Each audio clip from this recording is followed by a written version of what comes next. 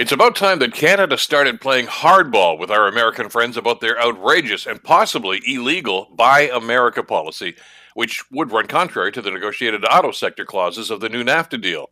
Now, the condensed version of Buy America is that the Biden White House would offer substantial financial incentives for the purchase of electronic vehicles, but only if those vehicles were built exclusively in the United States, which could spur the relocation of a number of Canadian based auto plants into the States because of those huge government subsidies. Such a gargantuan shift in auto production would be devastating to the Ontario economy and, in the opinion of many economic experts, in direct contravention of that new NAFTA deal.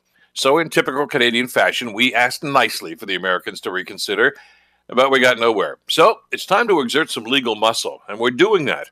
Canada and Mexico have now issued a joint protest that Buy America contravenes the new NAFTA deal. You know, in last year's presidential election, candidate Joe Biden said he was a strong supporter of the new NAFTA deal. Well, Mr. President, it's time to put your money where your mouth is. The cross-border supply chain in North America has worked well for all three countries long before even the first NAFTA deal was done. If the president wants to reestablish integrity in the White House, he can start by honoring his commitment to its largest trading partner. I'm Bill Kelly.